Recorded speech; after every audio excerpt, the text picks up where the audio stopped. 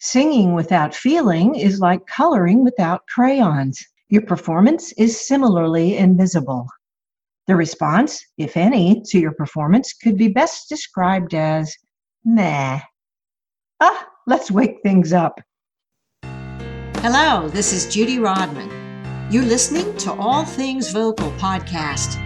This is the audio version of the blog you can find at judyrodman.com. I can fix you, I can teach you, I can make you. Okay, the first step to changing anything is to become aware of what you're doing, what you want to change, and how to change it. So first, let's assess the level of emotion that's in your voice. You want feeling in your sound, right? Ask yourself, is it there? You can listen to a playback of a recording or ask someone whose opinion that you value. Don't ask someone who doesn't like your style of music or that wouldn't know or wouldn't want to hurt your feelings with the truth. Ask a listener that you think should like your type of song, someone who would normally respond to your music if you are delivering emotion. Or ask an expert you trust, a good musician, your studio producer, or vocal coach. If you find your voice lacking in color, don't worry. There are ways to help bring a numb, lifeless, flat, thin, more or less dead vocal to emotionally authentic life. And with that, here are some suggestions to sing with more feeling. Number 1, don't strain for vocal range. It's hard to abandon yourself to the song you're singing if your high or low notes are straining or feel unreachable or almost unreachable. It's hard to listen to you strain too. So make sure the key is right for you. Consider changing the melody to eliminate the highest or lowest notes on a real rangy song. Learn how to sing whatever range you choose with efficient, healthy vocal technique. Even a small tweak to your technique can make a big difference to your strain level. Number 2, use the right style for the material. Singing with authentic feeling requires using the right authentic style language. Here are some examples. If you hold all the ends of your lines out as you would for choir or musical theater, it's going to sound inauthentic in more pop styles. If you scoop, slide, or slur around as is normal for R&B, jazz, or country on a pop or electronic dance music song, you may turn off listeners in that crisper, more linear musical genre. To sound authentic within the style, don't sing bluegrass with vibrato. On the other hand, don't sing traditional country, jazz, or R&B without bending something. Number 3, don't over-emote. Over-emotionalizing your performance is just as bad as under-emotionalizing it and will sound fake and probably too loud. True story.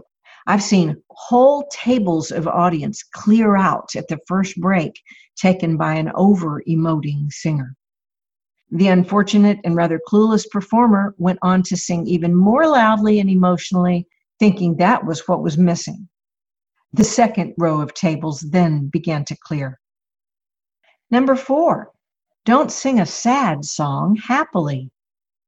Make sure that you know what message you're delivering and what emotion should accompany it.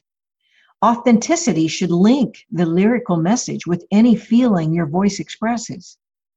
Think how silly it would sound to sing Pharrell Williams' song Happy with a mournful frown, or to sing Bonnie Raitt's song I Can't Make You Love Me If You Don't with a beauty pageant smile.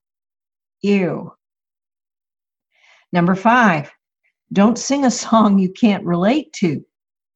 If you do sing a song about something you haven't experienced, figure out another scenario that you do know where the lyric would work.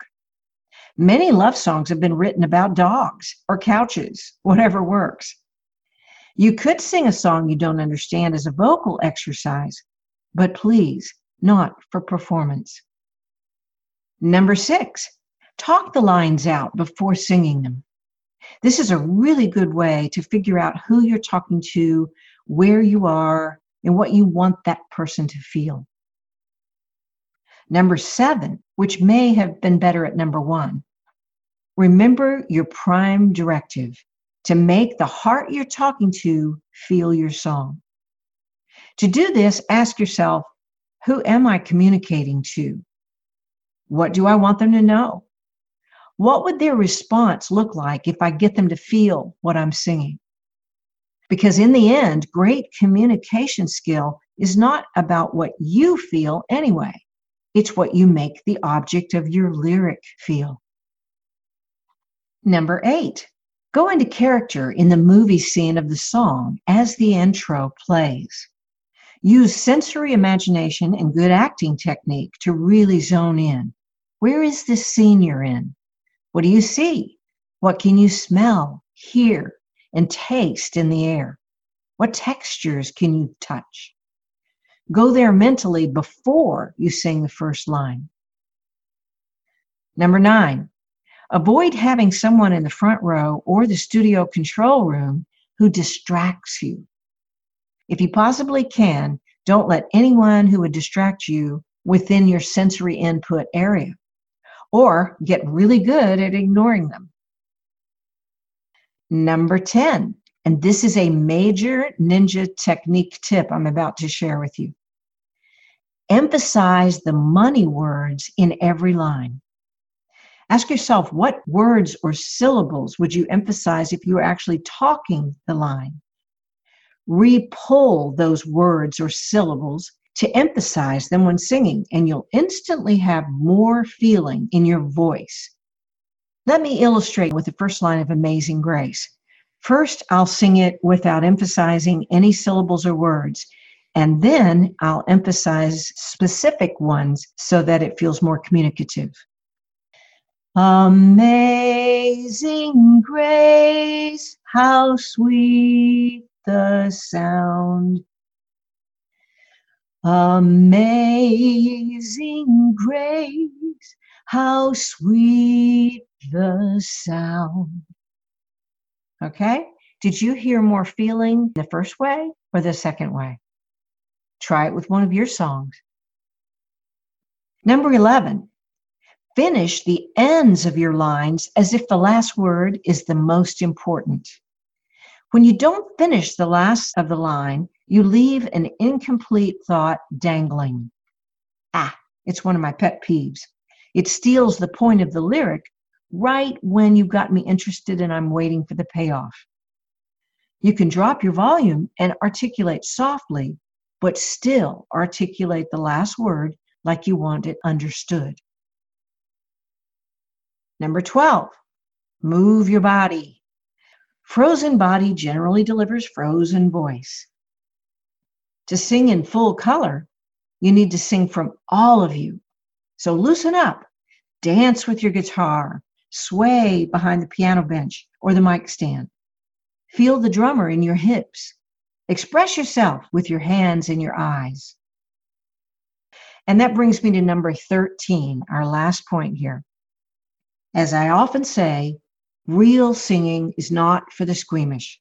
You must abandon yourself, your care for what people think, your fear of making odd facial gestures that your voice may need, your reticence to fully share the message in the song. You can do all that holding back and crunching and being scared after you leave the stage or vocal booth, but great courage is required for great performance. Okay, now let's talk about some side effects from singing with more feeling. First, you have a richer vocal resonance because your voice operates more fully when you're expressing feeling. Next, you'll get great response not only from the heart your lyric is directed to, which remember is your prime directive, but you'll also have the gravy of capturing the whole audience that's listening to you do it. Next, you'll no doubt experience less vocal fatigue. This is because your voice works better. Not bad for side effects.